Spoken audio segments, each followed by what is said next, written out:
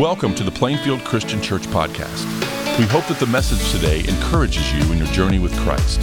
For additional resources, connect with us on Facebook and Instagram. Enjoy today's podcast.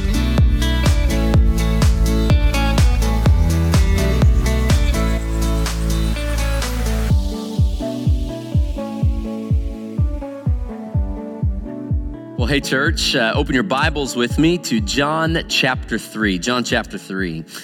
You know, if you walk into a bookstore, odds are one of the first things that you'll notice is the self-help section. And right off the bat, I think that you will notice two things about the self-help section. First of all, I think you'll notice that it's funny. Like, I cannot believe some of the things that people actually write books about. Here are some actual self-help book titles.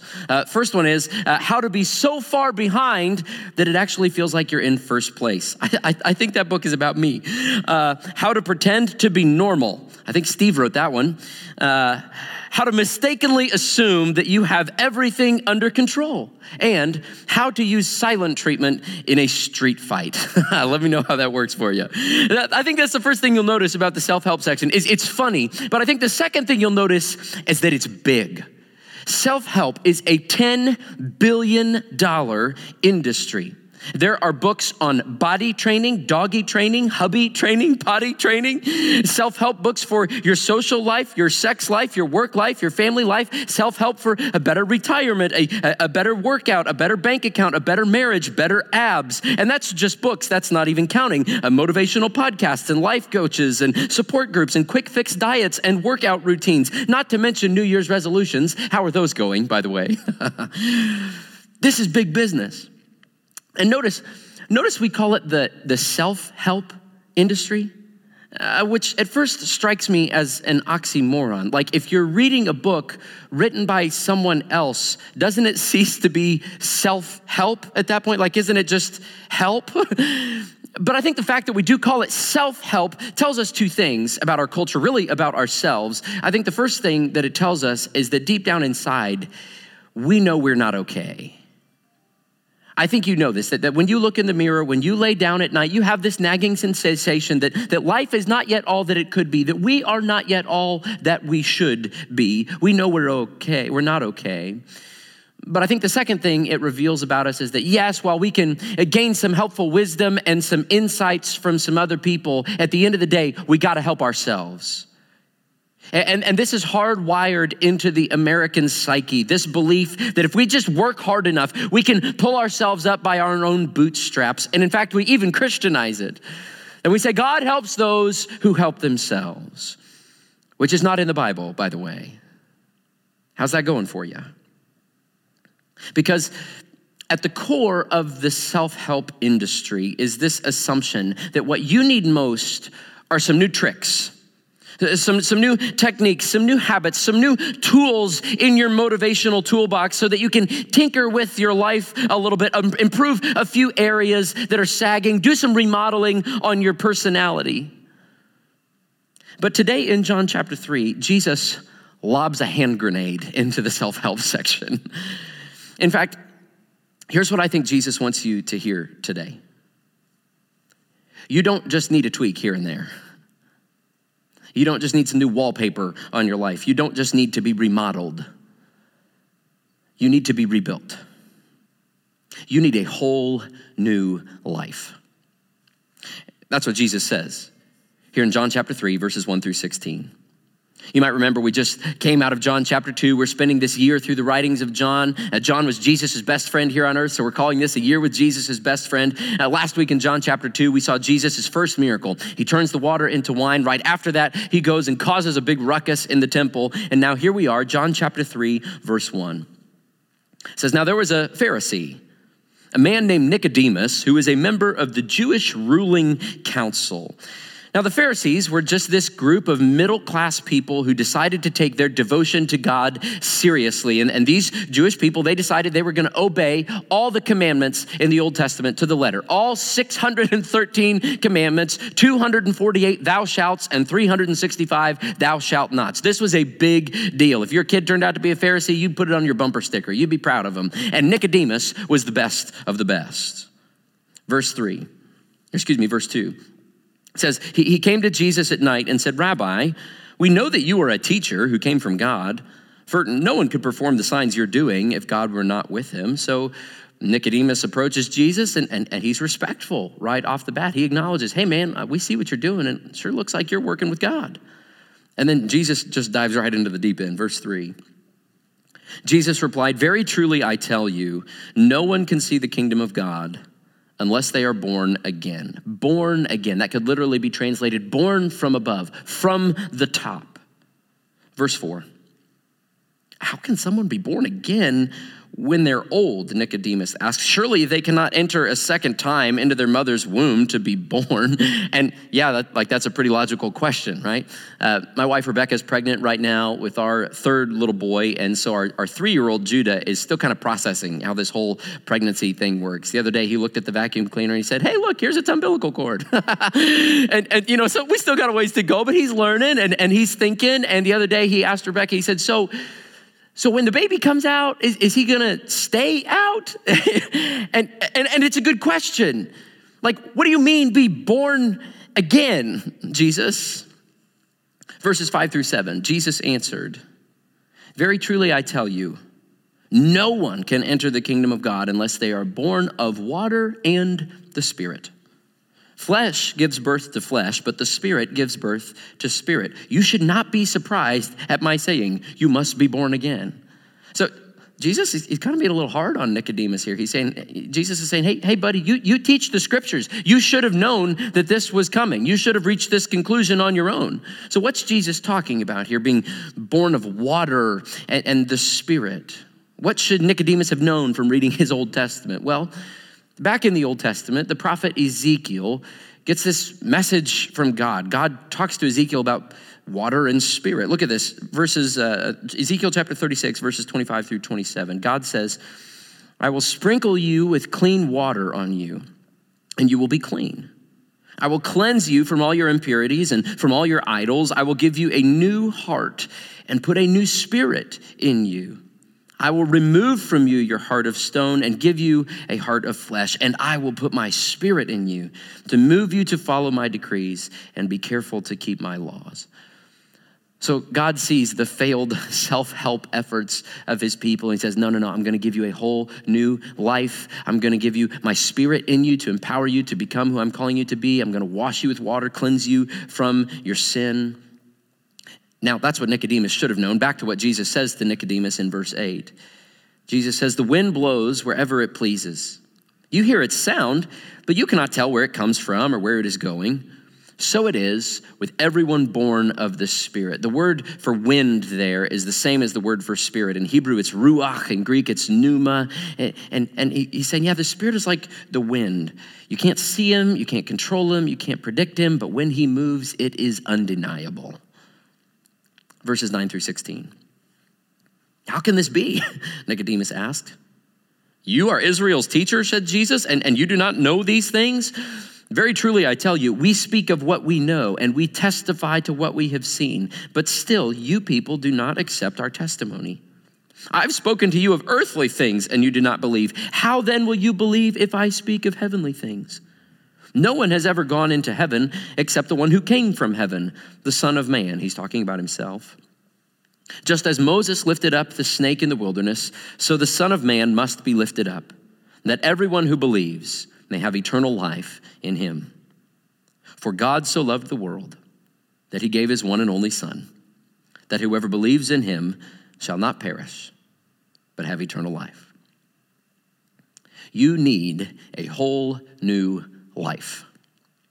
So if you've ever been frustrated by your lack of change, if you've ever wondered, why am I not different? What am I missing? Then there's 3 truths from this conversation between Jesus and Nicodemus that I want you to marinate in. And the first truth is this: the failure you experience runs deeper than you realize. The failure you experience runs deeper than you realize. Let's talk for a minute about the doctrine of total depravity. Will you nerd out with me here for a second? Total depravity. Now, a lot of people believe that we as human beings are basically good. Unfortunately, the Bible does not teach that. That yes, you are born good, but then as you begin to sin, you become warped, so much so that we are no longer basically good. In fact, you're like a car that's out of alignment. And if you take your hand off the wheel, it's not going to keep going straight. That thing is going to drift into the ditch. Now, this might sound pretty Calvinist to you. I'm not a Calvinist, but I have a son named Calvin, and there are days that he is a beacon of irresistible grace. And there are other days when he is proof of total depravity. If you do not believe in total depravity, you probably do not have children. Because if you have kids, you have seen this, right? Nobody had to teach them how to hit their brother or how to lie or how to hoard all their toys. We come by it naturally, don't we?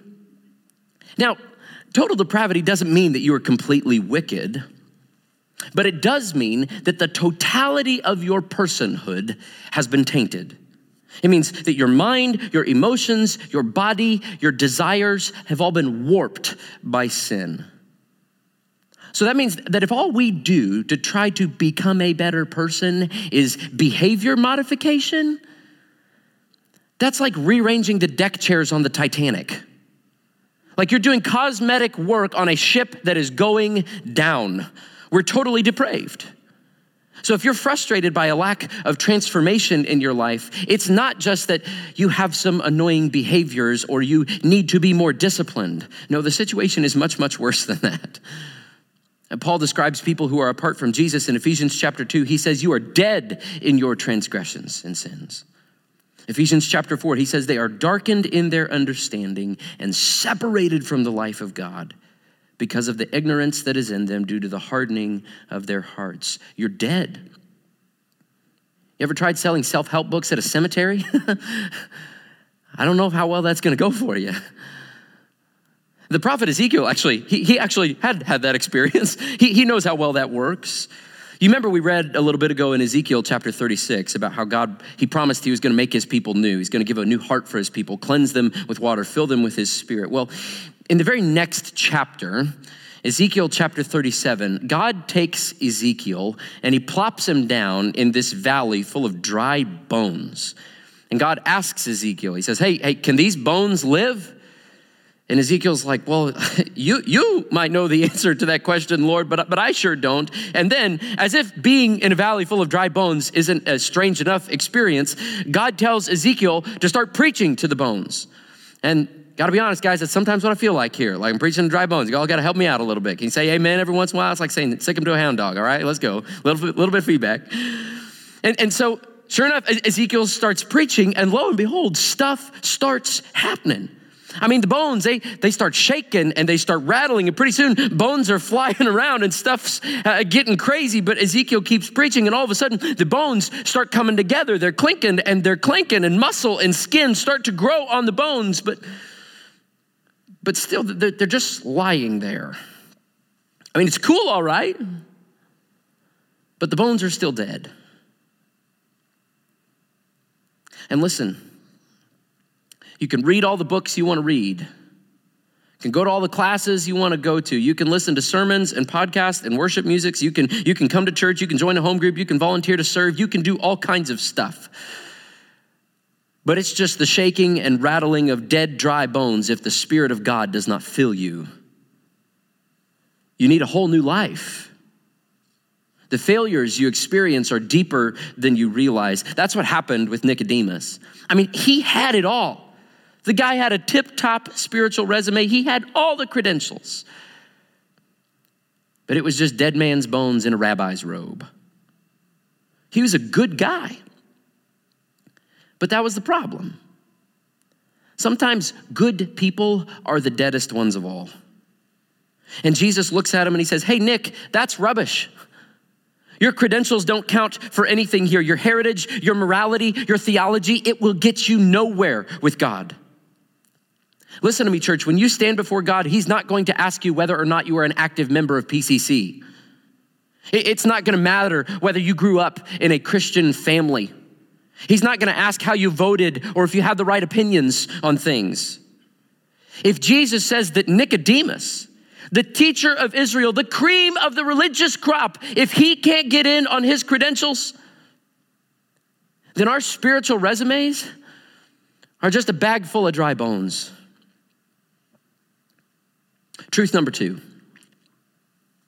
The transformation you require is more radical than you thought. If the failure we experience runs deeper than we realize, then the transformation we require is more radical than we thought. For example, let's say that you spend your whole life building your dream house and you do it all yourself. You hammer every nail, you run every wire, and you spared no expense. The curtains, the carpet, the color, you got it all just the way you like it. It's beautiful. And then you hear about a master home builder who's come to town. And you've heard about this guy. You've seen his work on TV. He's the absolute best. He makes Chip and Joanna Gaines look like rookies. And so you invite him over, have him take a look around. See, maybe he could give you a suggestion or two about how to take the house to the next level. Maybe, I don't know, rearrange some fittings, move around some furniture, maybe even take out a wall here or there, open up some more space. And the builder comes over, he walks in the door, takes one look around. He says, nope. This will never do. Tear it all down, the whole thing. It's got to go. What? Tear it down. I gave my life to this house. Maybe that's how Nicodemus felt.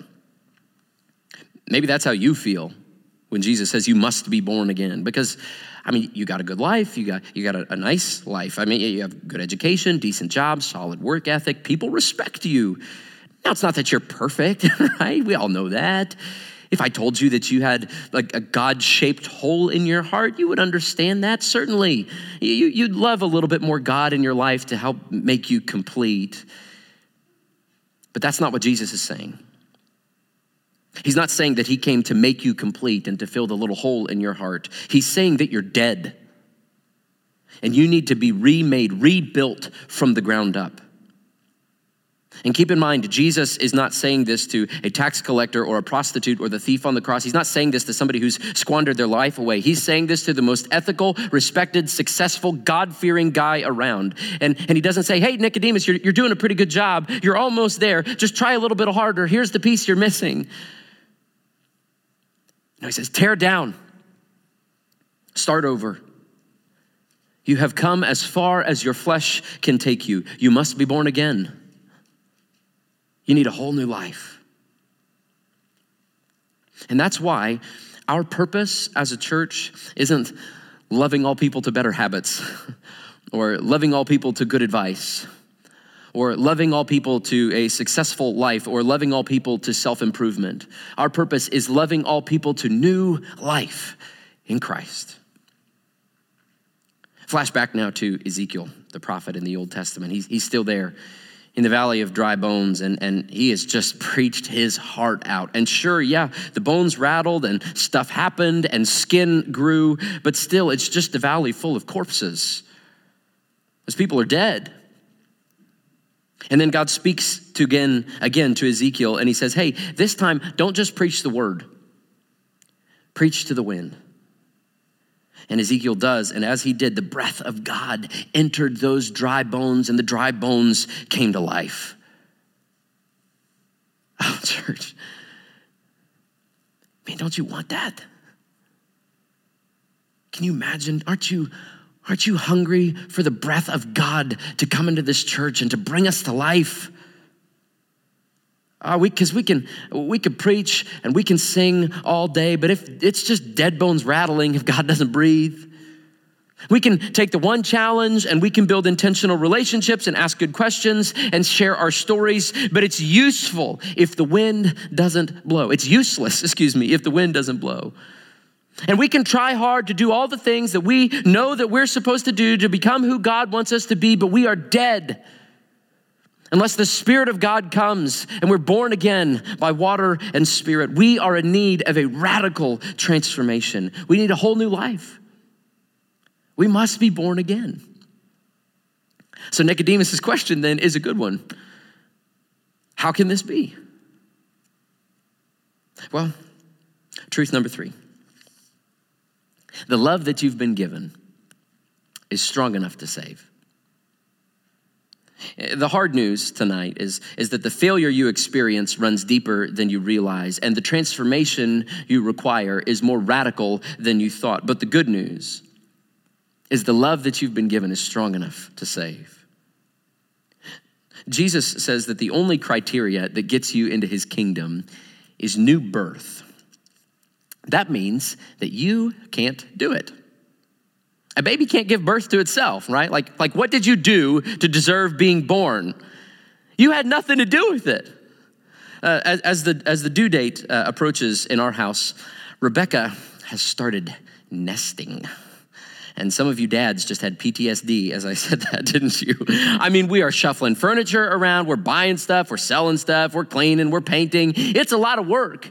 And that baby's not helping at all. He's not working. He's just floating around in there. And when the day of his arrival comes, I'm going to be there in the delivery room with Rebecca. And I was there. I watched the other two boys being born. And in that room, there's a lot of work going on. Let me tell you, there's a lot of pain being experienced. But guess who wasn't working? Well, me. But also the baby. The baby did absolutely nothing. So when we think about what Jesus is saying here, he is setting the bar extremely low for entrance into his kingdom. Here's the bar, verses 14 and 15. Jesus says, just as Moses lifted up the snake in the wilderness, so the Son of Man must be lifted up, that everyone who believes may have eternal life in him. Jesus is referring back to a story from the Old Testament in Numbers chapter 21, where the people of Israel start grumbling against God. And so God sends these poisonous snakes among the people, and people start dying, and they're desperate. So they beg Moses for help, and Moses prays to God. And God says this in Numbers chapter 21, verses 8 and 9. The Lord said to Moses, make a snake and put it up on a pole. Anyone who's bitten can look at it and live. So Moses made a bronze snake and put it up on a pole. Then when anyone was bitten by a snake and looked at the bronze snake, they lived. Now, try to imagine this. These people are swollen. They are writhing in pain from the venom. They have tried everything, every medicine in the cabinet, every doctor in the camp, every snake bite self-help book they could find, to no avail. And then somebody comes in and they say, hey, Moses, He just put this bronze snake up on a pole in the middle of camp, and people are going there, and every time somebody looks at it, like they're getting better. Let's go. So think about it. What would you have done? I might have been a little skeptical. Look at it? Really? That's all I have to do. No groveling, no restitution, no magical hocus pocus, no money required. Just look at a snake. That snake is repulsive. That snake bit me. That snake reminds me of my sin.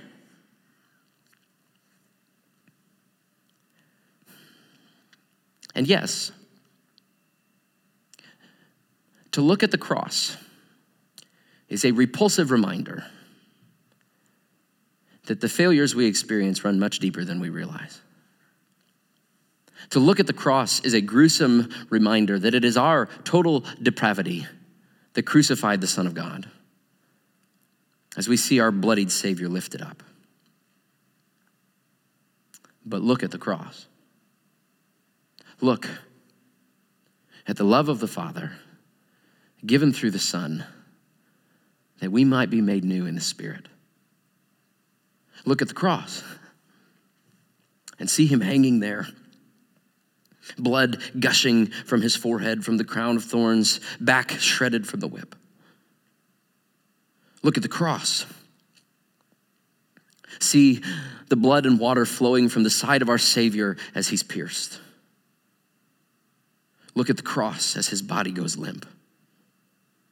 Look at the cross as the centurion kneels and says, surely this was the Son of God.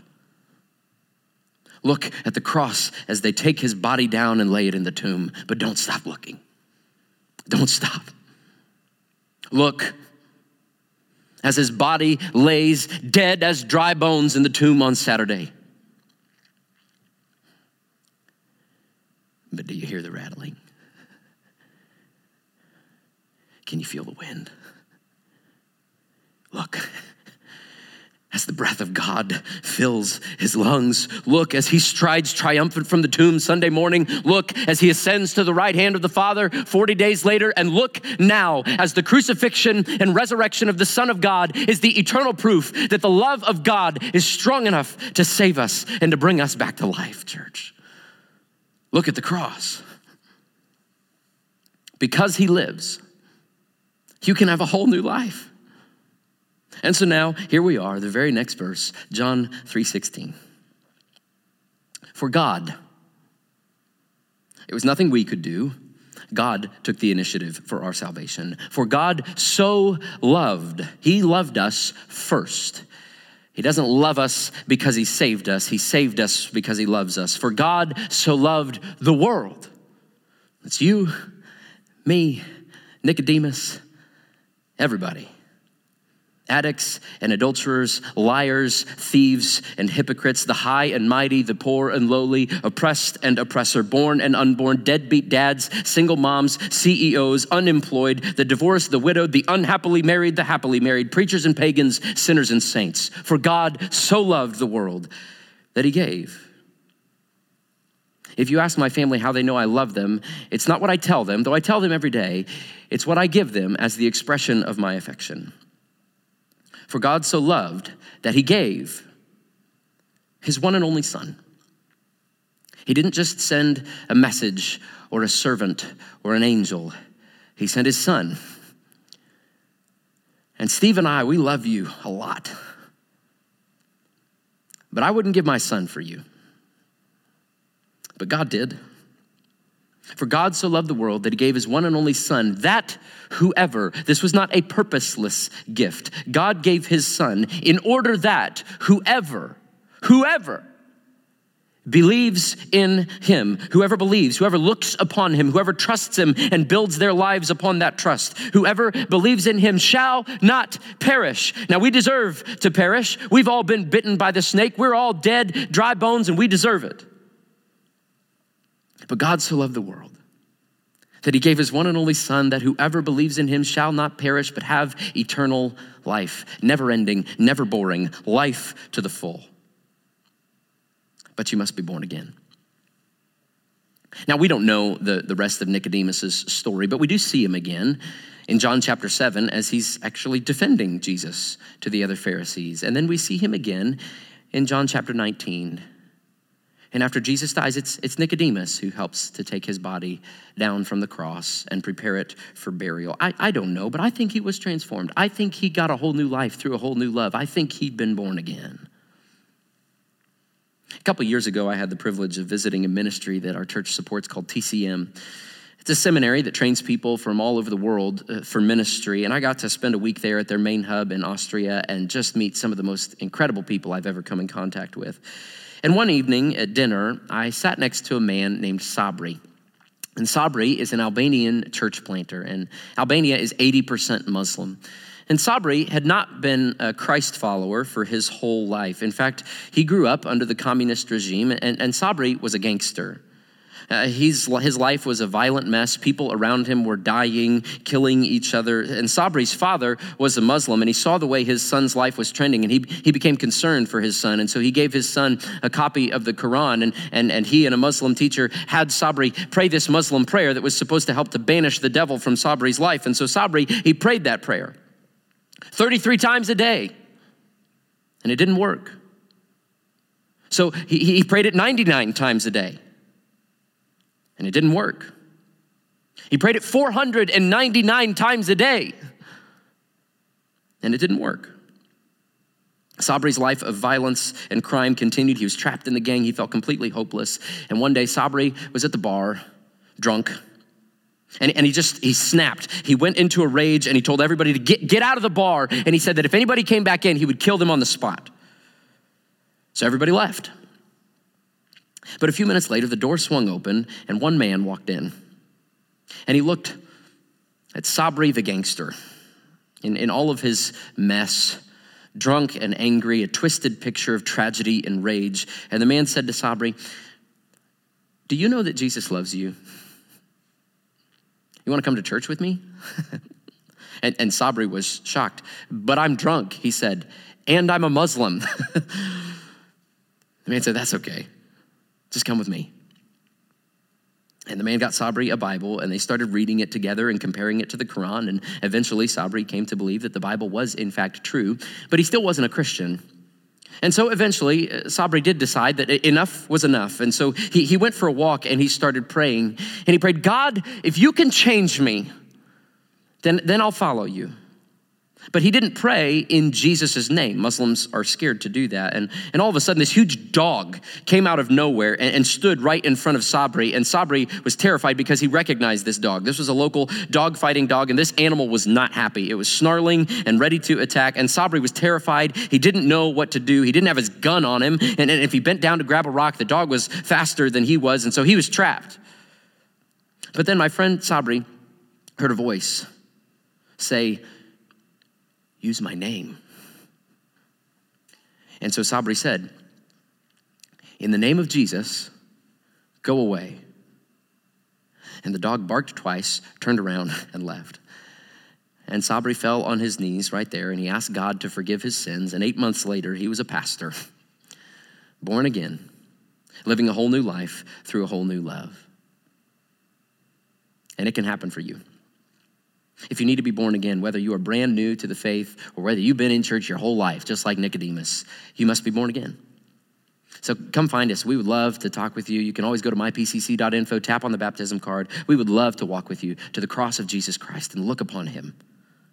Because he lives, you can have a whole new life. Let's pray.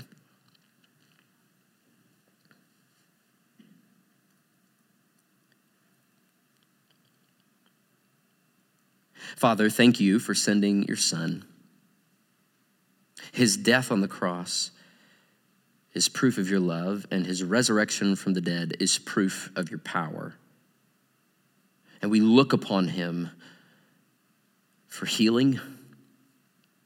And we look again at the cross now as we take the bread and the juice, and we do it with gratitude.